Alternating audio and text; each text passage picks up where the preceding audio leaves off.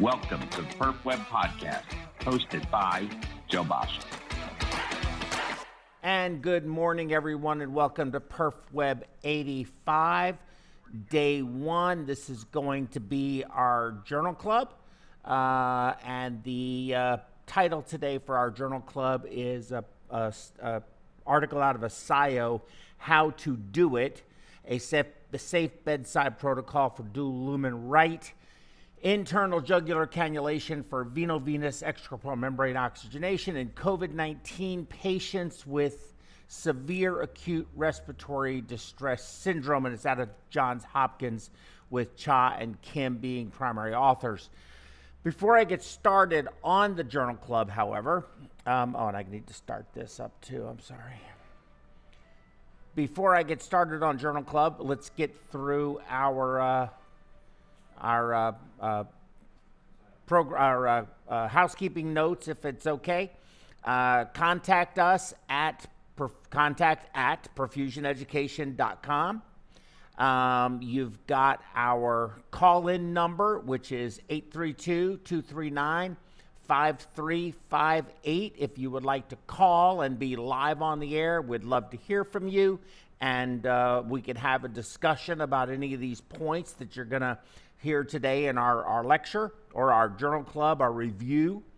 The scroll bar that you see down below there, that has all of our social media and contact information, as well as our call-in number. And if you would please click the like button, click the thumbs up button, forward it, share it, subscribe, use the notifications bell icon, wherever you're watching from, whatever that is that you do on that platform, please do it for us. It would really be appreciated. In addition to that, make comments. Your comments in the videos are very beneficial. The more words that are spoken about this, the more things that are written, the more engagement there is, helps us tremendously. Okay. Let's get on to our MediWeb app. Our MediWeb app, you see it right there. That is one of the best apps that we have. Thank you so much, kind sir. That is one of our best apps. Actually, and it's got a great perfusion section. It's got perfusion quick calcs. It's got an ECMO section, hemodynamic section. It's got an IV dose and rate calculator. We put a lot of effort into this app. We keep updating it. The updates, of course, are free for as long as you have the app. It's a $2.99 app, well worth that amount of money, worth much more than that. And eventually we're going to go up on that price because as it continues to gain in popularity and be utilized, it's going to, of course, become more expensive. But we're very proud of the app. There's also a standalone IV dose rate calculator for critical care nurses. But this is very applicable, this app, for perfusionists, critical care nurses, critical care docs, pretty much anyone who is going to be managing critical care patients, whether it be in the operating room or whether it be in the ICU. PerfWeb podcast, you can find us on your favorite streaming software and look us up. We are available just by looking up PerfWeb on whether it be Spotify or Podbeam or whatever it may be, and you can listen to us in the car. Let's see. And then are we doing the social media pop-ups today, David? Yes. Okay, so if you make comments on social media, and I'm not sure if it's only YouTube or not, somebody's going to have to tell me. It's just YouTube. So if you make a comment on YouTube, it will automatically pop up, just like you see it doing right there, and that'll draw my attention to it, and I'll be able to respond to those kinds of comments or questions in real time. So hopefully that will be a benefit to you all. All right, so there's my opening remarks. Let me go ahead and get right into our article for today. And am I shared with you? Yep. And we're on full screen, and we look good. All right. So as I said, this article came out August 3rd of 2022, published in a SIO. how to do it, a safe bedside protocol for dual-lumen right internal jugular cannulation for veno-venous extracorporeal membrane oxygenation in COVID-19 patients with severe acute respiratory distress syndrome. So very common. We saw a lot of ARDS in COVID patients, and we used a lot of ECMO, and we used a lot of cannulas and different cannulation strategies on these patients. Our talk today is not really going to be looking at the multitude of cannulation strategies that can be employed for these patients. It's going to be looking very specifically at being able to cannulate at the bedside with a single catheter dual lumen technique. Their abstract is as follows. In appropriately selected patients with COVID-19, acute respiratory distress syndrome, veno-venous extracorporeal membrane oxygenation, VV-ECMO, may offer a promising bridge to lung recovery or lung transplantation if lung recovery fails. Although the cannulation technique for VV-ECMO via a right internal jugular, also known as just right IJ, dual-lumen catheter, DLC for reference, requires expertise and guidance by either fluoroscopy or transesophageal echocardiography, TEE. It offers theoretical circulatory support advantages by using bicaval venous drainage to deliver oxygenated blood systemically with minimal recirculation as compared with the femoral vein and right IJ dual site cannulation configuration. In addition, patients are often too unstable to transport safely to an operating room or catheterization lab, and fluoroscopy is not always readily available to guide our right IJ DLC placement. Here we provide a comprehensive description of a safe bedside protocol for VV-ECMO cannulation via right IJ dual lumen catheter under TEE guidance. We'll report our center's experience, which is divided into three categories, actually, three cohorts, but it's from the dates of March 30th of 2020 to November 21st of 2021, and discuss important hemodynamic safety and infection control considerations. Now, that's a really good abstract. I have some concern with it, and that has to do with the comment that you can do this with just TE. It can be either fluoroscopy or TEE. I'm not going to say you can't do it with just TEE, but it is a lot more risky to do it that way. In addition to that, using a dual lumen catheter does not always reduce your recirculation. It can be just as bad, and actually you can have in some circumstances just as low a recirculation with a dual cannulation strategy. It just depends on where these cannulas are placed. So I kind of agree with everything that they're saying here, but I have some disagreement as well. But again, this isn't a cannulation lecture, but I wanted to point that out since that was something they stated in their abstract as their opinion. I somewhat disagree with it, but agree with much. Although the true incidence of COVID-19 ARDS is unknown, associated mortality is nearly 45%. And of course, that varies as well. I've seen mortality much higher than that in our own experience, and I've seen it reported as lower than that, but that's another discussion as well. Inappropriately selected patients with COVID-19 ARDS, VV-ECMO, may offer a promising bridge to lung recovery with reported survival of more than 50%. Cannulation for VV-ECMO, however, is invasive and previously reported has a 15% risk for major vascular injury, bleeding, or limb ischemia, whereas neurologic complications alone during COVID-19 may be up to 25%.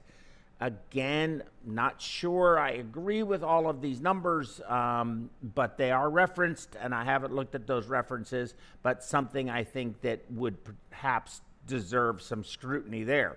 In addition, dual site cannulation techniques for VV ECMO, that'd be femoral for the drainage and then right IJ for the return, or femoral with the cannulas being placed one more superior, one more inferior, may not optimally drain deoxygenated blood in a high cardiac output state, such as that often encountered in COVID-19 sepsis. So we saw that a lot, where we had significant high cardiac output syndrome with these patients and vasodilatation, a lot of sepsis basically presentation.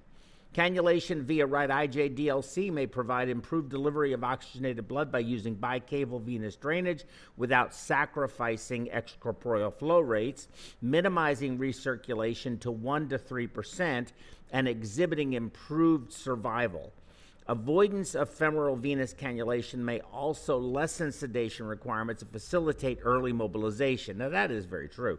Placement of RIC DLC, however, requires guidance by either fluoro or TEE to minimize the risk of cardiac perforation. I suggest fluoro and TEE, but if you're going to do one or the other, fluoro. But their presentation here, their report is specific to TEE. Vascular injury or malposition. Transporting to the operating room or catheterization laboratory is not always feasible in rapidly deteriorating, unstable patients. True.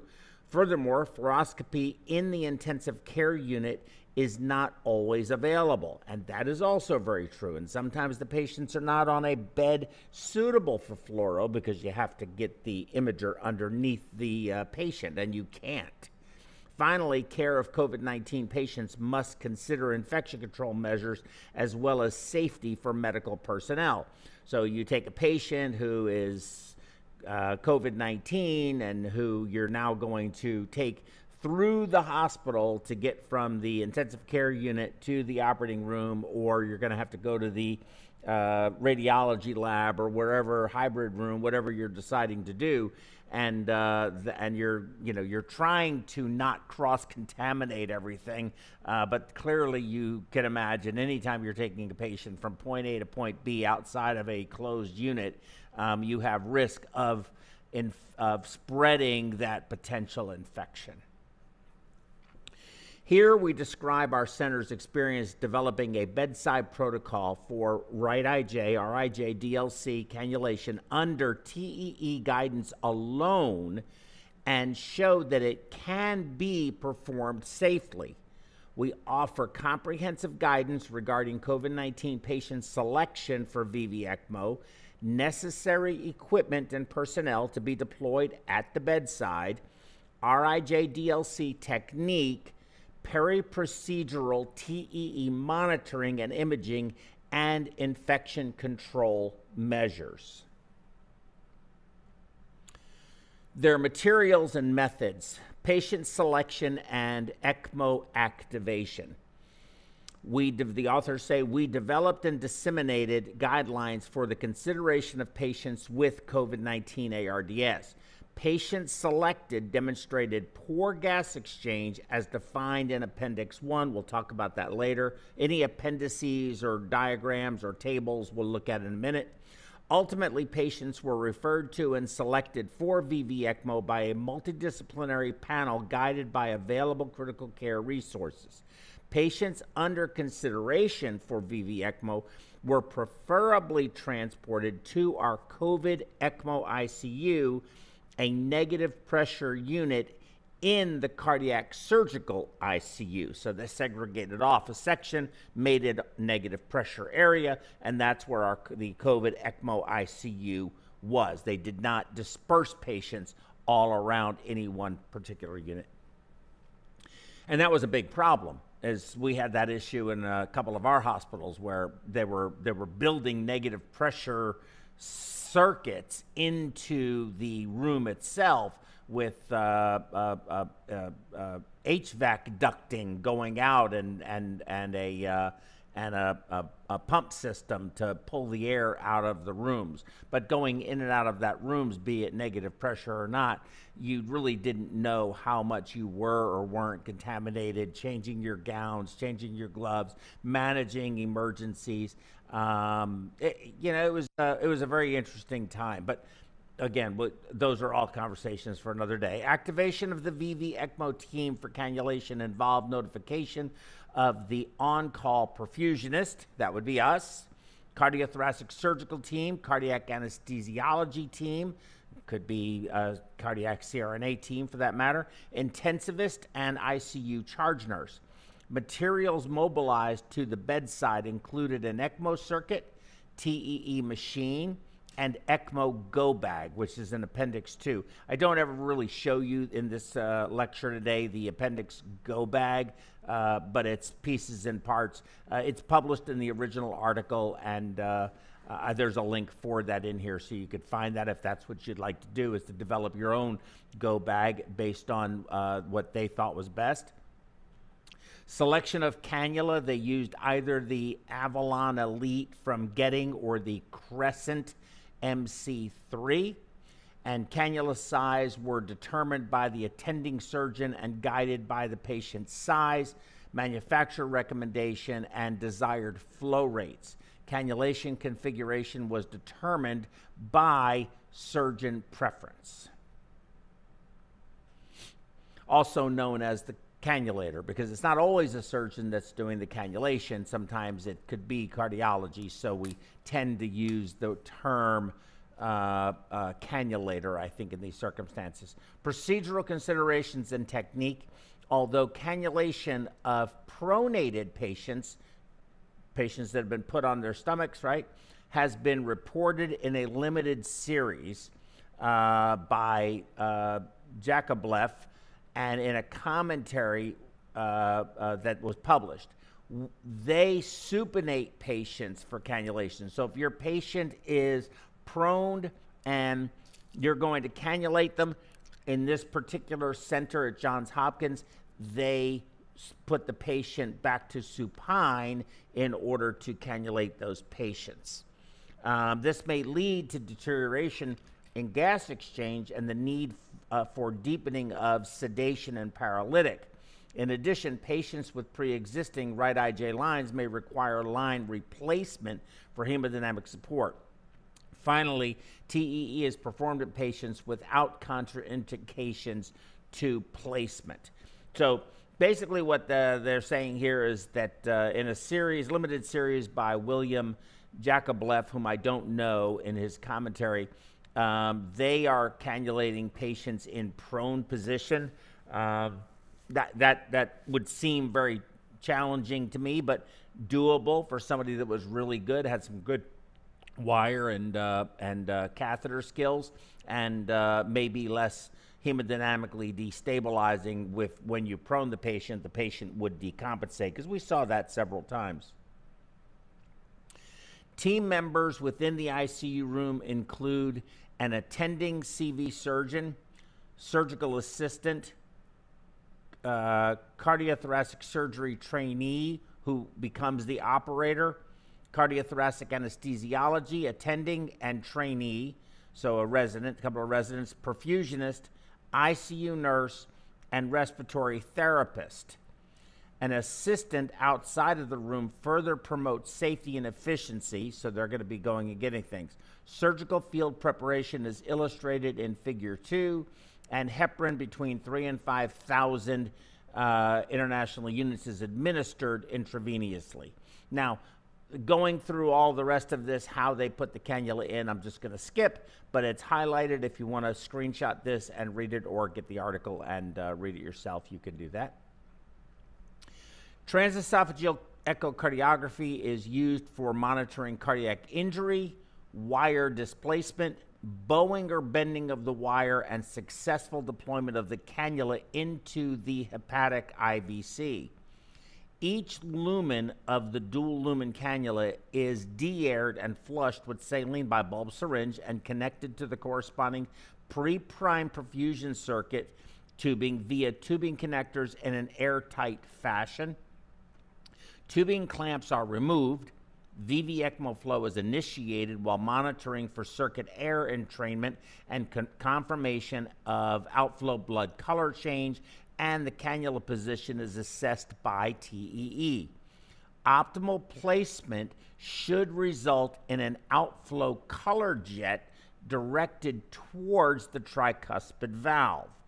The right IJ dual-lumen cannula is initially oriented such that the outflow lumen is anterior, but may require subtle manipulation if clinical and TE monitoring suggests suboptimal placement. So as you put this in, of course, you have an inflow and an outflow, and you want those generally to be pointed straight up and down, and that should give your outflow a more anterior configuration. But we'll have to explore cannulas at a later time so that we can really look at that. But there are markers and ways of identifying, depending on where the outflow is, that has a certain shape, and you can rotate that more anteriorly or more laterally depending on what you're trying to accomplish, where the anatomy of the heart is suggesting the tricuspid valve is, and what you see with your TEE flow jet. But the only way that's going to work is if you're using a bicaval view, and the patient's going to have to be tolerating the TEE, and you're going to have a echocardiographic person who can manipulate the probe and get the view that you're really looking for. Sometimes difficult to do, but we'll talk about that in these images. Here you see the folks in the room and a heading, in-room choreography of Bedside. So this is not actually being done on a patient at that time. They are choreographing this, which includes a CV surgeon assistant, anesthesiologist or anesthesia person, whether it be that or a CRNA, intensive care unit nurse, and perfusionist. All team members are wearing either approved PPE or sterile gown. Okay, so that's what we have there. And here we see the surgical instruments that came from their go bag that I talked about a little bit earlier. Okay. Now this is a very nice image. This is a bicaval view, and I don't think I need that. I think I need my finger on this.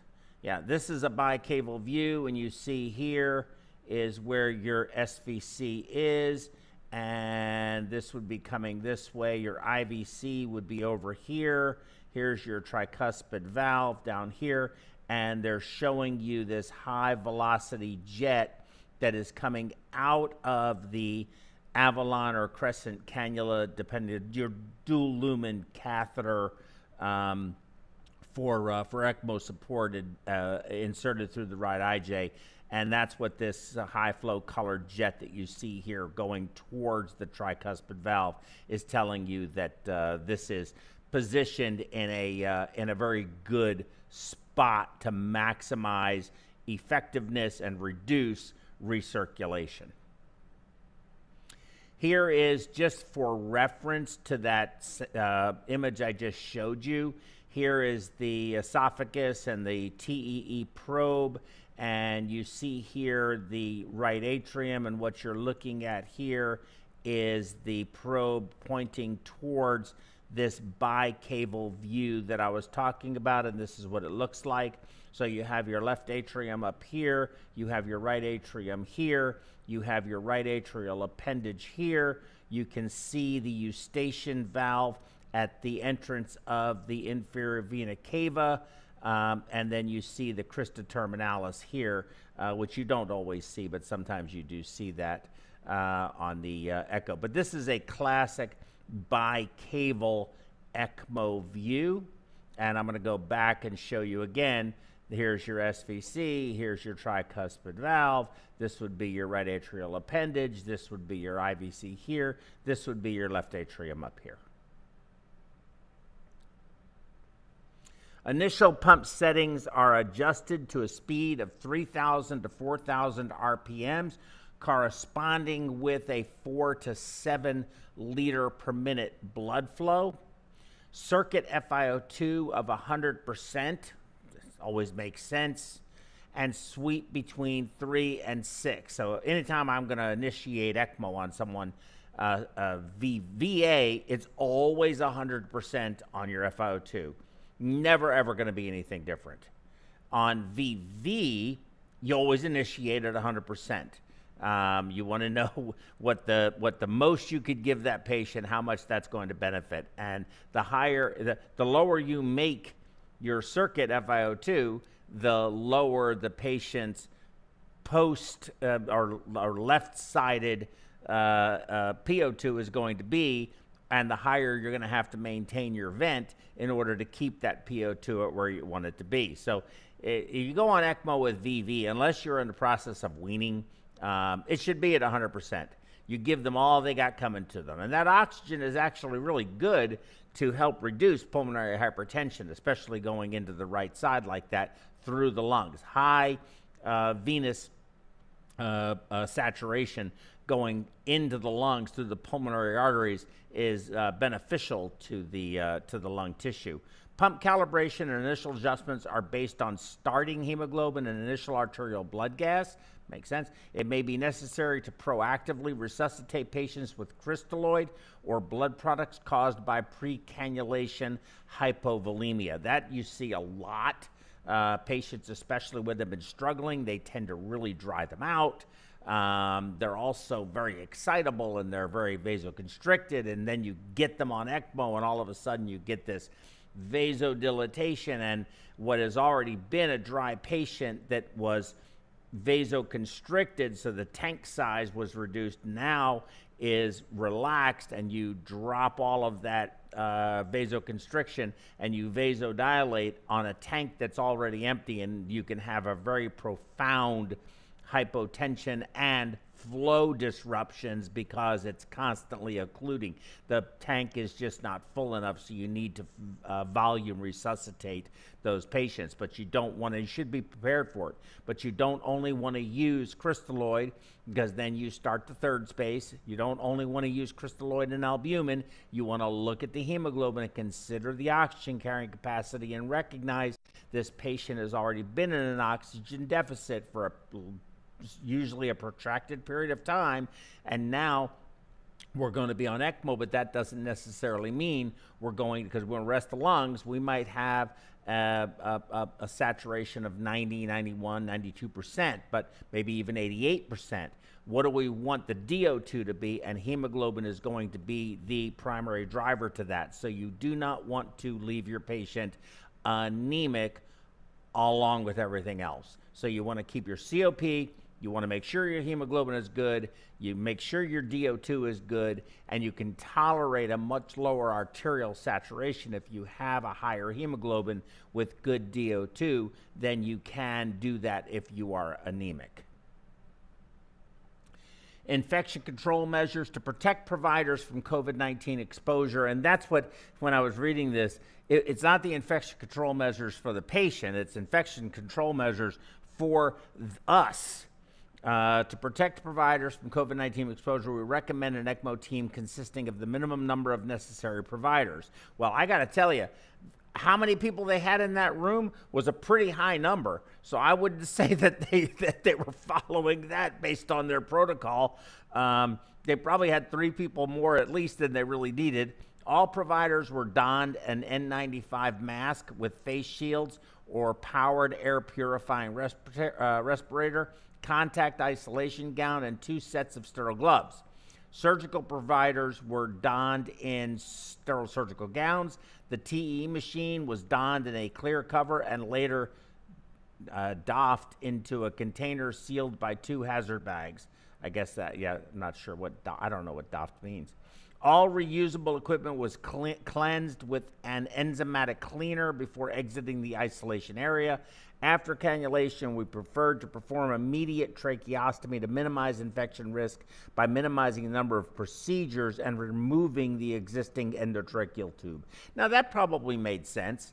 And when they talk about reducing infection risk, they're not necessarily talking about the reducing the infection risk on the patient. They're talking about not having to bring a whole nother team in there to do a trach. We're already all here, so let's just go ahead and get this done now.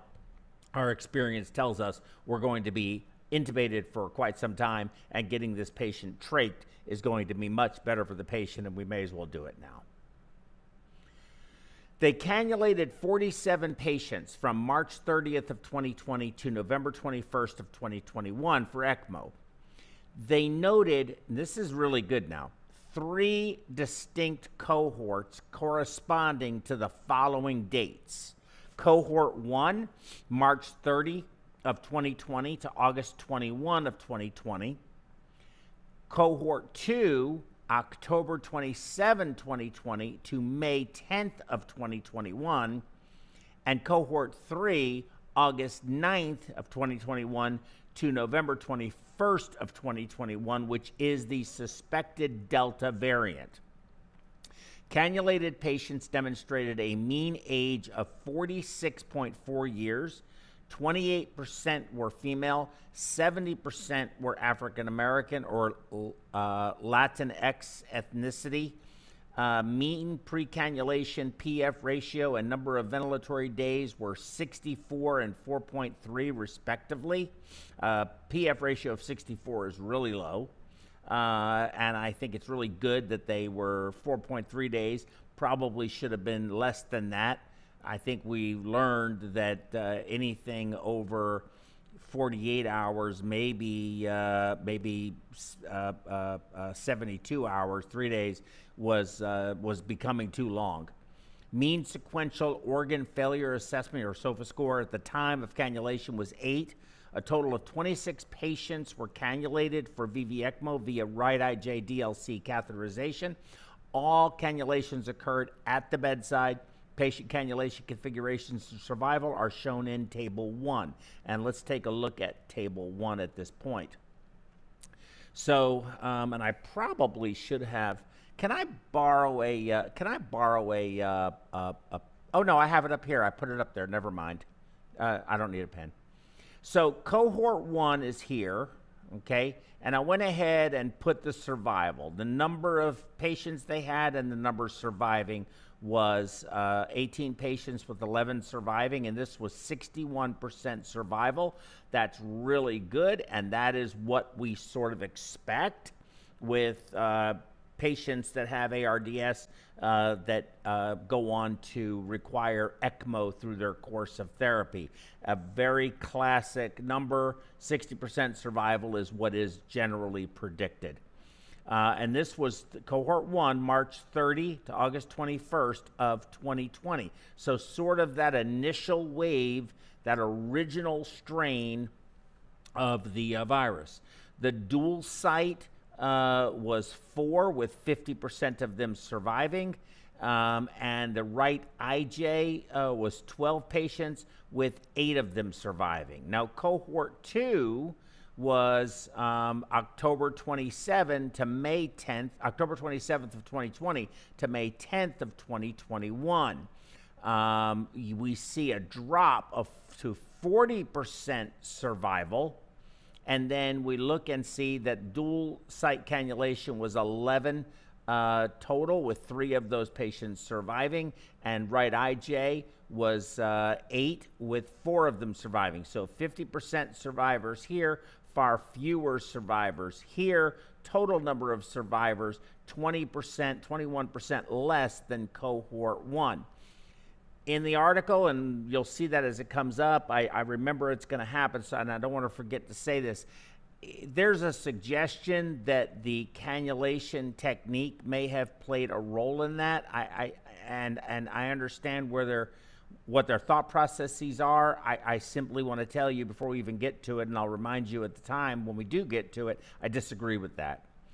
Cohort 3 August 9th of 2021 to November 21st of 2021 had a 22% survival, so far less. And remember, this is where they believe the Delta variant hit. So the Delta variant was very deadly.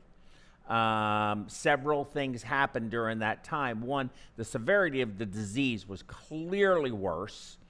The number of patients that we had become so overwhelmed that resources were diminishing. At the same time, something that was far more aggressive was going up. So it was just a perfect storm. Bed space availability, ECMO machine availability, ECMO disposable cannulas availability, and room at the quaternary care facilities where transplants could be done really were not available.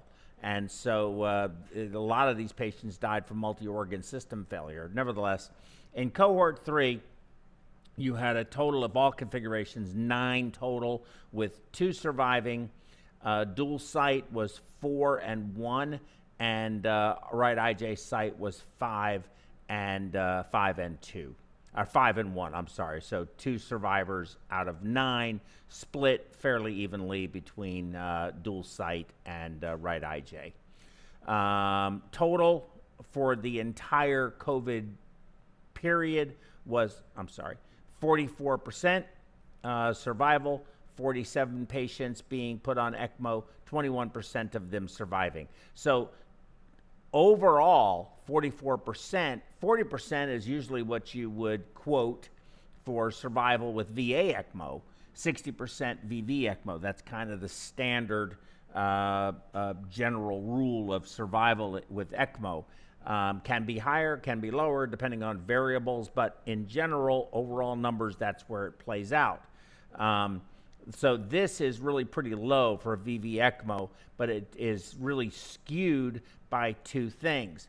The original strain was not nearly as deadly. Delta was really deadly. And so this number here is a lot lower than you would expect for VV ECMO for ARDS. Survival to hospital discharge was 45% for all configurations, 50% when you exclude the Delta cohort, and 52% for patients supported by right IJ DLC alone, 60% when excluding the Delta cohort. The mean duration of VV ECMO was 51.2 days for survivors. Peri-procedural complications were primarily minor and did include one major complication of carotid artery injury. No providers contracted COVID-19 from exposure to our cohort patients. And so they did have one carotid artery puncture, inadvertent puncture injury during insertion, but that happens. That can happen whether you're doing dual technique or you're doing single technique, unless you're doing fem-fem, which you can but you can still hit a femoral artery. In all cases, and this is their discussion now, in all cases, ECMO cannulation was considered salvage therapy. That really struck me. Like, what? I find that odd, but that's their statement. I'm reading it, quoting it. After the failure of rescue therapies, including inverse ratio ventilation, prone positioning, neuromuscular blockade, and inhaled nitric oxide administration in nearly all patients pre-cannulation. The data reported here represent 3 distinct cohorts of our COVID experience, with the last cohort representing the Delta variant surge and consequently a dismal survival rate. Totally agree with that. We observed an overall declining survival trend throughout the progression of pandemic surges, which is most likely because of the severity of ARDS and consequent irreversible lung injury with associated with latter variants. However, after subgroup analysis within each surge cohort, there is a tendency toward improved survival with the right IJ DLC configuration, 52%, versus dual site configuration, 32%, which may be coincidental. I frankly think it is coincidental. I prefer the right IJ. I prefer the single lumen. I think it's there's other reasons why I think it's better, but I don't think you can say, because you can place dual catheters really well and have very, very low recirculation, and people do it all of the time in some really big centers that are really good at it. I do think that the dual lumen catheter offers some benefit, but I do think that the improved survival is coincidental.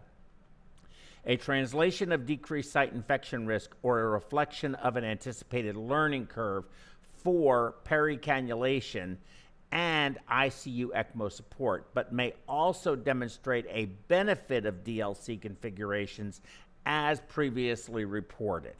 And again, I'm going to stay open-minded, and okay, maybe there is, but I think we really have to look at that, because there's a lot of places that simply do not use the dual lumen technology or technique and have excellent outcomes, better than ours, and we use the double lumen technique. I think a lot of this has to do with patient selection, what you're doing with the patient afterwards, what are the goals of the patient, are they going to transplant, how much do you need to mobilize the patient.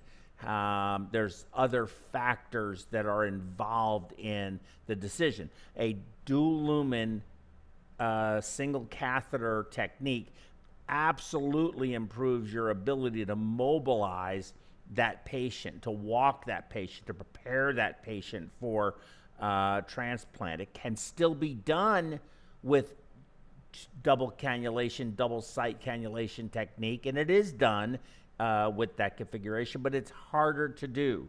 And there's other considerations you have to take into account. Okay.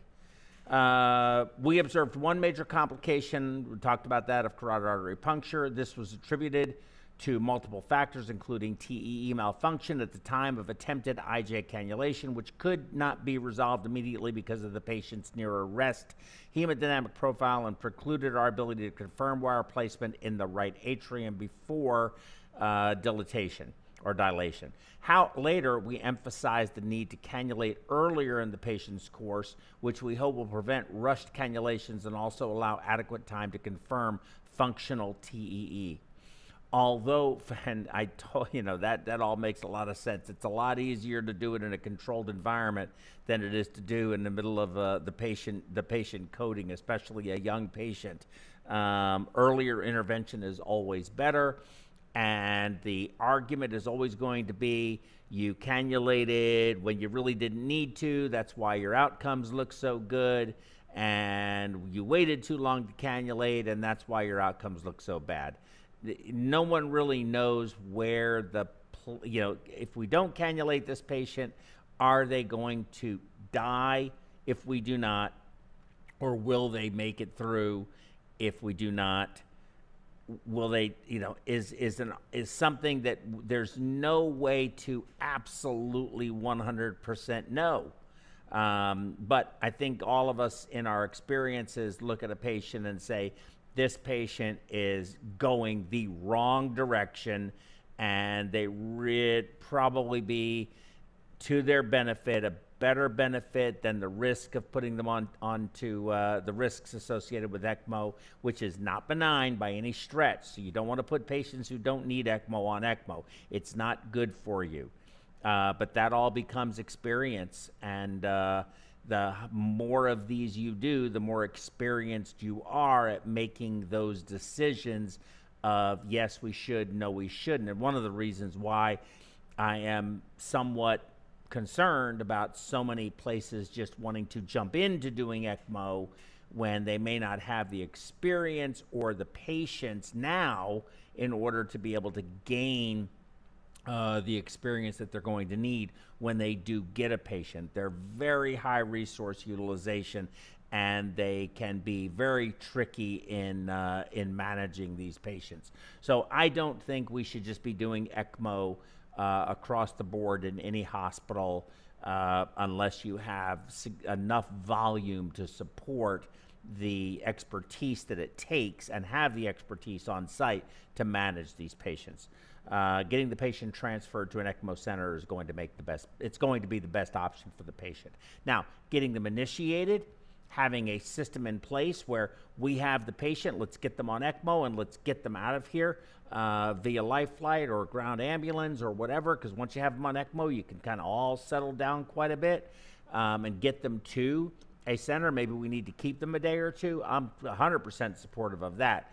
But keeping them long-term and managing their care is very, very, very challenging if you have not done it before and enough times to be good at it. Although further study is needed to determine whether any cannulation strategy is superior, in our experience, critically ill patients with COVID-19 ARDS can be safely and successfully cannulated at the bedside via right IJ dual-lumen VV ECMO technique under TEE guidance alone. It doesn't say alone, but alone is what they're saying, without significant risk of harm to the patient or medical staff or sacrifice in medical education.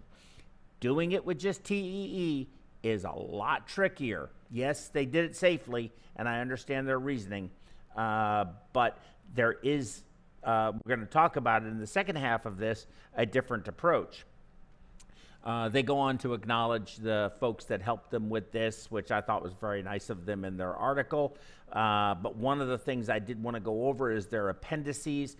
Patient selection for VV ECMO. Patients selected must demonstrate respiratory failure with worsening gas exchange despite conventional interventions that include lung protective ventilation with the use of positive with PEEP as per ARDSNet protocol, prone positioning, neuromuscular blockade, and if available, inhaled nitric oxide. In select cases, a trial of airway pressure release ventilation may be appropriate. Despite these measures, if gas exchange continues to worsen as defined by a PF ratio less than 80 for 6 hours or a PF ratio of less than 50 for 3 hours, a pH of less than 7.25 with a PCO2 greater than 60 with plateau pressures greater than 30. Those patients are candidates for ECMO. The exclusions I found very interesting. Age 60 years, BMI greater than 45. I can't tell you how many patients with a BMI greater than 45 we did. Poor neurologic function or unknown mental status before presentation. Mechanical ventilation at 7 days or greater. I agree with that 100%. Bleeding diatheses, immunocompromised state, malignancy with expected survival less than 5 years, multi-organ system failure, unwitnessed cardiac arrest, chronic end organ disease, chronic renal stage 3 or worse. So if you're a renal failure patient, should not be getting this. Moderate severe chronic obstructive pulmonary disease, ischemic or non-ischemic cardiomyopathy with a history of CHF, severe peripheral vascular disease or liver cirrhosis. Exclusion extensions for patients that are less than 45 years old, BMI of greater than 50, or mechanical ventilation greater than 14 days.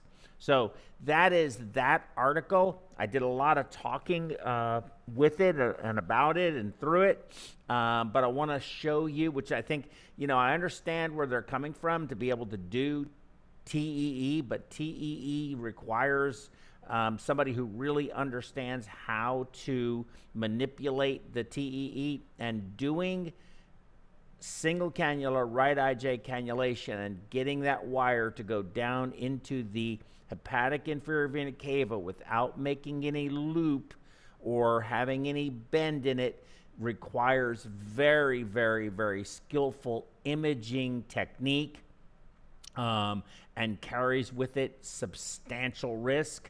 And actually in their configuration, though I understand what they were trying to accomplish, and I compliment them for that tremendously, they had a lot of people in that room.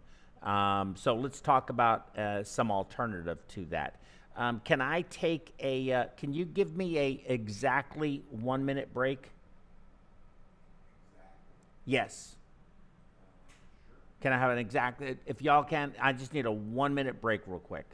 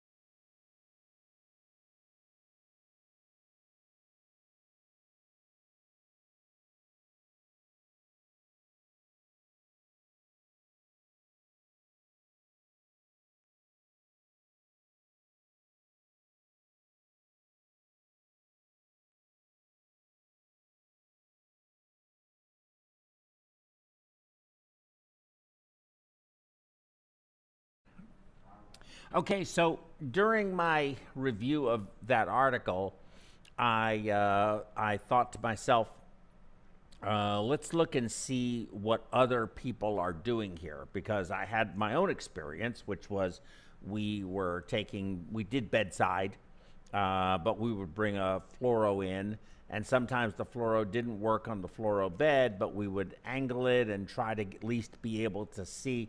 A couple of the surgeons that we work with are just really incredibly gifted and could get enough of an image to see the wire going through on the very lateral edge. So I found that to be very interesting. But we tried to use fluoro beds in the ICU so that you could put the fluoro in there, and it made insertion so much easier. But of course, it does require a lot of people. All of these things require a lot of people. And so I looked up this article here, which was just recently published, which I thought was great.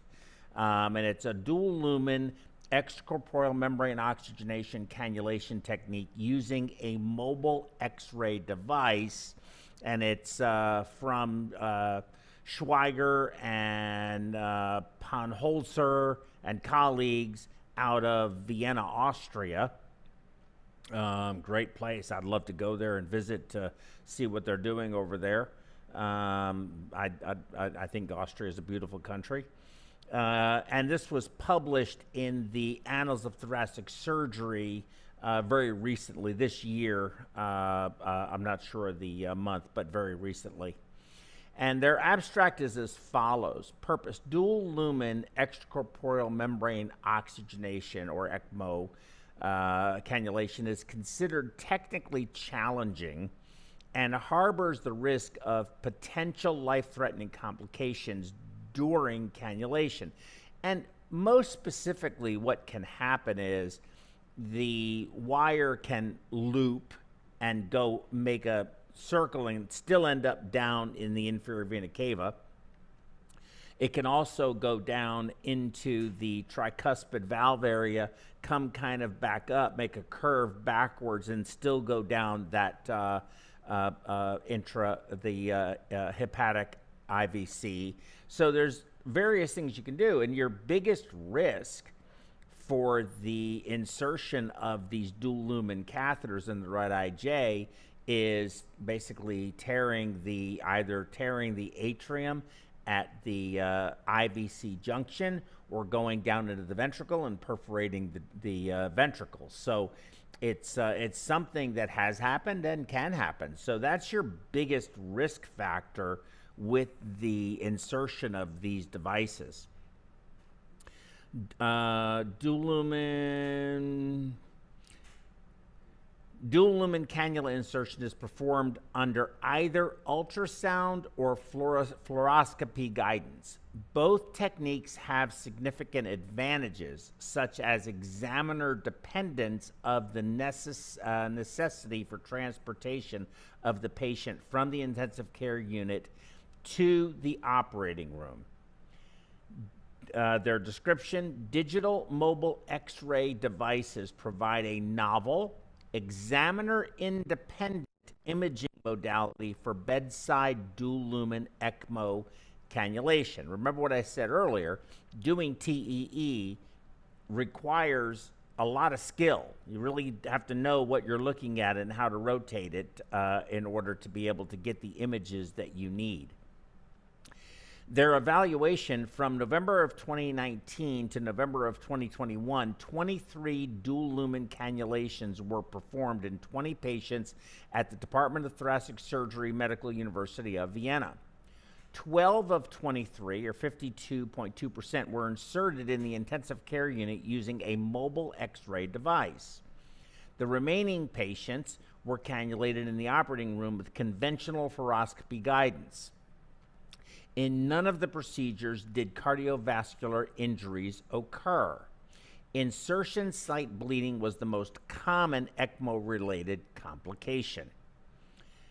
Their conclusions of their abstract: dual-lumen cannulation using sequential X-rays can be performed safely, especially for infectious patients or patients who require an awake ECMO.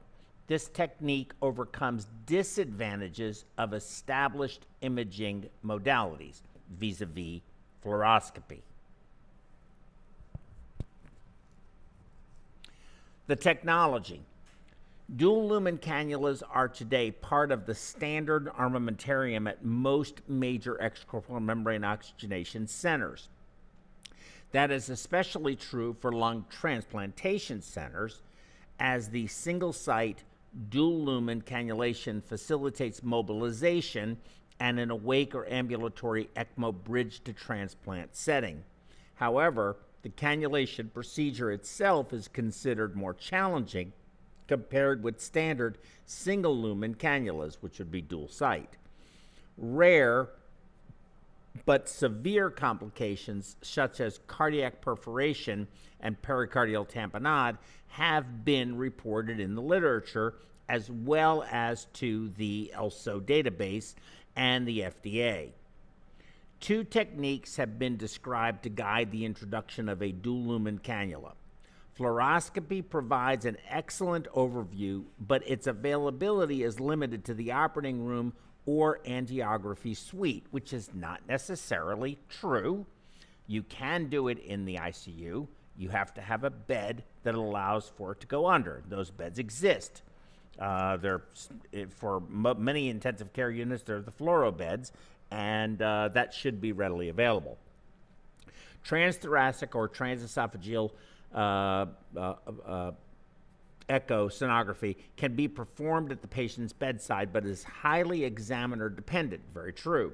Both techniques, with their inherent advantages and disadvantages, appear to be feasible and safe in experienced hands, and that's going to be table 1, which we'll look at here shortly. And I'll tell you how we do it. We use both. We use fluoro and TEE for these insertions. So we use both, and that's, you can do it with one or the other. In my opinion, fluoro is way better than TEE. Having both is best.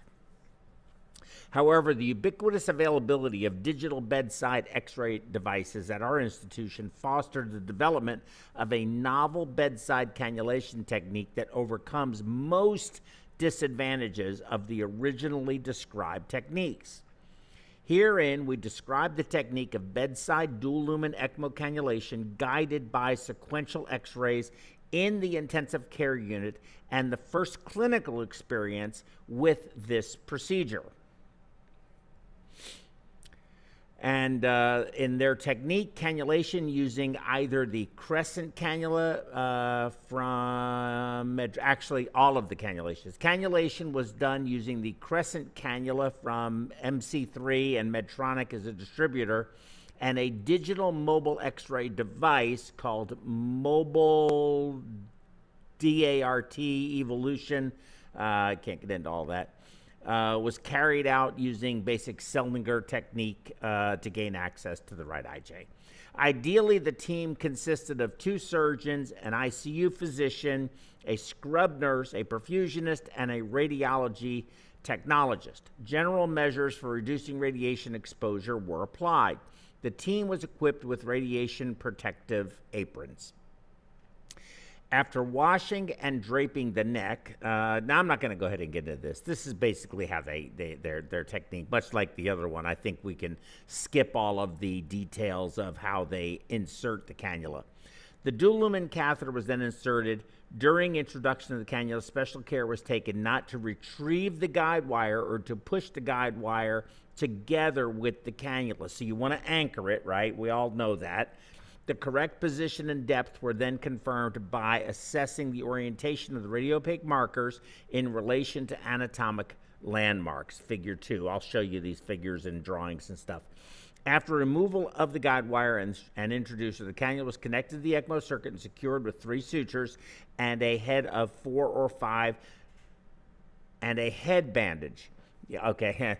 A final chest X-ray film was obtained to confirm the final position of the cannula. In most cases, a total of 4 or 5 sequential X-ray films were sufficient for the whole cannulation procedure.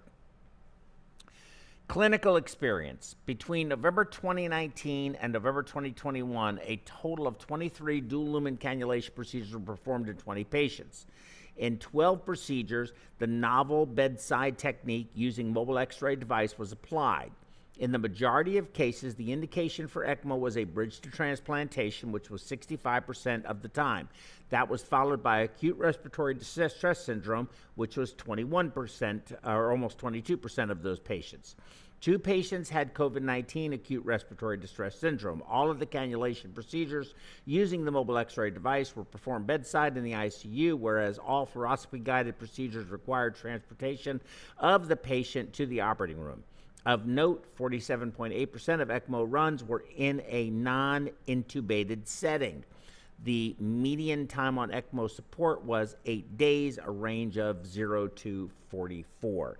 I'll tell you another thing, and that is doing awake ECMOs is horrifying, and I am still traumatized by us doing it, though it probably was the best thing to do for the patients that we did that to. But I didn't like it one bit. Minor complications occurred in 21.5% of the ECMO runs, with similar incidents in both cannulation groups. One major ECMO complication was a hepatic vein thrombosis. Despite correct cannula position, cardiovascular injury or cardiac tamponade did not occur in any of the 23 cannulation procedures. 3 patients died of multi-organ failure during ECMO support. No cannulation-related deaths occurred. So here's that table 1 I was talking about that they had. So possible advantages and disadvantages of various imaging techniques. So this is the variable: anatomic overview, avoidance of radiation, cannulation in awake patient, cannulation in intensive care unit, continuous visual feedback, independent of examiner skills, and visualization of cannula outflow. If you're doing TTE, transthoracic echo, you have no anatomic overview. There's absolute avoidance of radiation. You can do this on an awake patient. It can be done in the intensive care unit. You get continuous visual feedback. It is definitely not independent of examiner skills, and you can visualize the cannula outflow, though with difficulty. I think this is a stretch. With TEE, anatomic overview, you cannot have avoidance of radiation, obviously. Doing it in an awake patient, you cannot, because you need to put this big probe down their esophagus, and awake people don't like that. Cannulation in intensive care unit, yes, can be done. Continuous feedback, yes. Independent of examiner skills, that would be the TEE operator. No, you have to have somebody that's good at doing that, and you can definitely visualize the cannula outflow so long as you are using a bicaval view. It is really the only one of the, you could do it with other views, but I think that's the one that makes it the most obvious, and you can make your decisions from there. But if you put it in and orientate it the right way and it's in the right depth, it's likely going to be good. I don't know that, I don't really depend on TEE to visualize the outflow. We have other ways of doing it, which we are going to actually talk about tomorrow, which is how do you measure recirculation in your ECMO circuit, and that sort of negates the need for this. Fluoroscopy, you have absolute anatomic overview. You obviously have a radiation risk. Cannulation in an awake patient can be done. Cannulation in an intensive care unit, it says cannot be done. I disagree with that. If you have a bed that is suitable for doing fluoro in the ICU, that's what you need to buy, fluoro beds. Continuous visual feedback, yes, because it's live. Independent of examiner skills, yes, because it's put in place and it's an overview and you turn it on and you see, and so there's really not much skill except for aiming it to the general area that you are wanting to view or visualize. And visualization of cannula outflow, they say yes and no. You can look at what the orientation of the outflow is. No, you can't visual. I guess you could put some dye in there, but no, I don't think you can really look at the visualization of the cannula outflow except by using the markers and looking at its orientation under fluoro. The mobile X-ray device that we're talking about, an anatomic overview, yes. Avoidance of radiation, no. Cannulation in an awake patient, yes. Cannulation in the intensive care unit, yes. Continuous visual feedback, no, because you take an image, look at it, and then you start making some movements, and then you have to take another image. So it's not continuous visual feedback. You're taking snapshots versus a live image. Independent of examiner skills, absolutely. Visualization of cannula outflow, well, a lot for the same reason that you see here, yes and no. You can, it's a 2D image, you can look and see which way it's oriented and where it's supposed to be and think to yourself, if I have it turned this way, that outflow is there and where is the valve? So you have to be able to think in 3D even though you're looking at a 2-dimensional image. Here you see the setup. You have a single operator in the room. This is the cannulator. This is the portable X-ray device. It has been set up. He has some kind of a foot pedal to activate it, and then this screen here gives him the image. So he would be able to see the wire, see that there were no loops in that it wasn't diving into the RV and then back out. So this is going to give you a sense of safety that that wire is a straight shot from the right IJ all the way down into the IVC. They say here that it's usually turned, this is just a stage photograph, towards the operator so that they can see the screen. Obviously, they did this for demonstration purposes. And then they can put the cannula in. And literally, as long as they have everything there already, they don't need anyone else in there to help them. I think, you know, it would make more sense to have somebody there to help them because loading wires and holding the wires still and all of that kind of thing. One person doing it, yes, it can be done. I think it's suboptimal. At least have two, somebody to help the guy. Here you see the crescent, which is a great catheter, but here's an X-ray, an A of the wire coming down from the right IJ. You see it coming down and transitioning infradiaphragmatic. It's way down here in the belly. And then in this diagram here, you see there's no loops. It's a nice straight line. Then here you see the cannula being inserted over that wire. The tip of the cannula is here, and you can see that it is also infradiaphragmatic, which is what you want it to do. And this area here is being blown up, and here is the blow up of that, and you see your marker dots here, and you see this divot that's cut out here that's kind of over this bone, and this is going to be your outflow. And then here you see it positioned the way they want it to be and see, and they are very happy with that.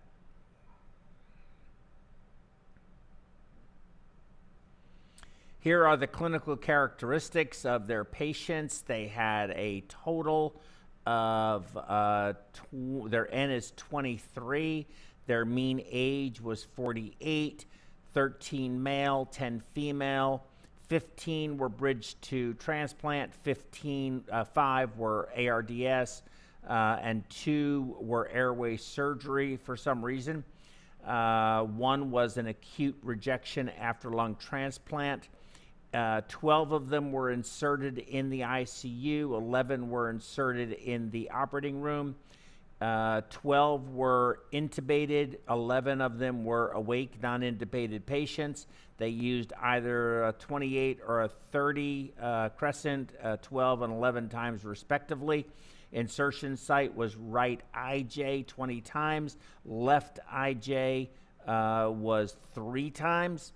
Study period the first year was 7, the second year were 16 patients. Duration of ECMO support was 8 days average, with 0 to 44 days being the range. Under fluoro, they did 11 patients. Under mobile X-ray, they did 12. We talked about that already. And here are those patient demographics, and I'll let you just take a look at that. Major complications, they had one in total. It was during fluoro case, and that was I believe that was the IVC thrombosis that had occurred, despite the cannula position being in good spot. But we saw a lot of that coagulation, hypercoagulable states. It's hard to say why that happened. Minor ECMO complications were about the same, maybe a little higher. Insertion site bleeding, repositioning, cannula, ECMO, oxygenator, clotting. None of these have anything to do with whether you inserted it with fluoro or you inserted it with mobile ECMO. Death during ECMO support was 3, 0 in the fluoroscopy, 3 in the mobile x-ray, suspecting because these patients couldn't be transported and needed to be done at the bedside and were just sicker, and all 3 of those patients died from multi-organ failure. So if they did a total of 23 patients and they only had 3 die, that's pretty impressive. That's a very, very, very high survival percentage compared to what we just saw in the previous study from Johns Hopkins and our own experience, which I have reported on here on this program. In their comment, in our opinion, the herein described technique using a mobile x-ray device has several advantages and allows a safe bedside insertion of a dual-lumen cannula in the ICU. A repeatedly reported potentially fatal error is an intracardiac loop of the guide wire despite verification of the guide wire in the inferior vena cava by sonography, by doing TEE. I just mentioned that, and they're mentioning it as well. That is the biggest problem. There is a very high likelihood that introduction of the cannula leads to a cardiac injury in this situation. We believe so far only fluoroscopy is capable of fully excluding this error. Using fluoroscopy on x-ray films, the correct placement of the guide wire and the cannula in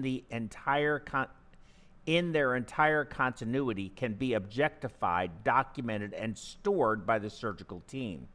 In contrast to ultrasound-guided techniques that supersedes any dependency on the skills of the examiner and thereby removes a major potential pitfall in dual-lumen cannulation. I agree with that 100%.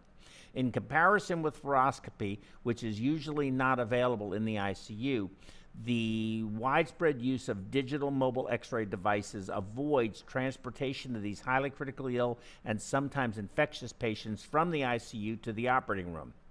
Therefore, this novel technique provided to be especially valuable for patients with COVID-19 ARDS. In our cohort, 65.2% of our patients were in a bridge to transplant setting. Moreover, the vast majority of these patients were in an awake, non-intubated state. In these non-intubated patients, TEE guidance is not possible. Moreover, transportation to the operating room for fluoroscopy-guided cannulation can be avoided. An advantage of ultrasound-guided insertions is still the visualization of the lateral outflow jet. However, using the latest generation of dual-lumen cannulas with radio-opaque markers, that's going to be the crescent, the visualization of these markers by fluoroscopy or chest x-ray film aids the correct positioning of the lateral jet. Supporting this, only one of the dual-lumen cannula in the overall cohort required repositioning. And that might be not because it was positioned poorly the first time. It could get moved for a lot of reasons. A rather theoretical limitation of both fluoroscopy and mobile x-ray devices compared with sonography techniques is the exposure to radiation. Considering the number of radiologic examinations a patient with lung failure in the ICU receives, the exposure during cannulation is almost negligible. Lastly, the mobile x-ray technique does not provide continuous visual feedback. Retrieving the guide wire during introduction of the cannula or pushing the guide wire together with the cannula might result in dislocation or kinking.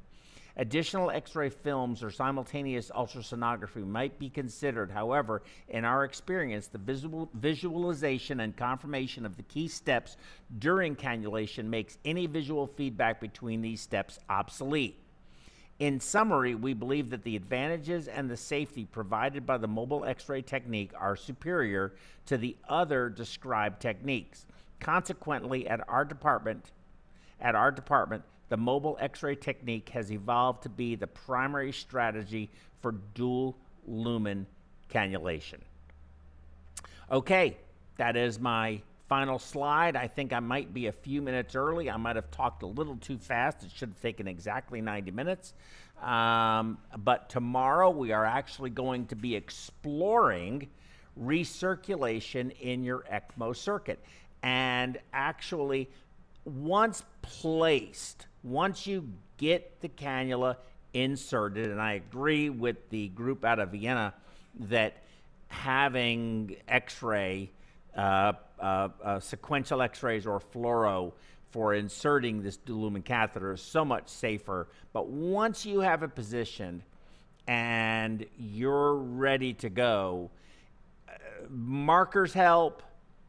Looking at the jet with TEE helps, but nothing helps more than being to objectively evaluate what the recirculation is with a test that tells you what it is, what should be a standard of care. And we're going to be exploring that tomorrow. Of course, you know I'm talking about the transonic ELSimeter, and we're going to be doing a deep dive into recirculation. Why does recirculation happen?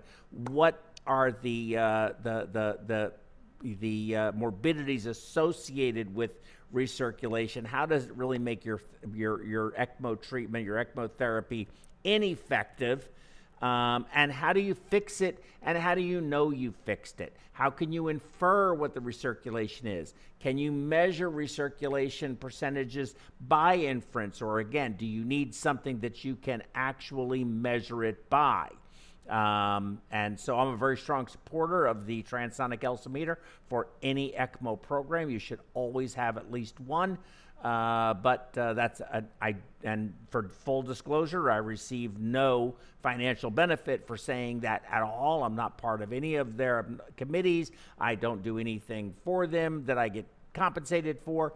I just really do believe in the product and think that it is an extremely useful tool that everyone should have for a variety of reasons. We're going to discuss that tomorrow. In the meantime, have yourselves a great day, and I will look forward to seeing you tomorrow at, I believe, 10 o'clock, 10 a.m. tomorrow, Central Time, United States of America. Thank you.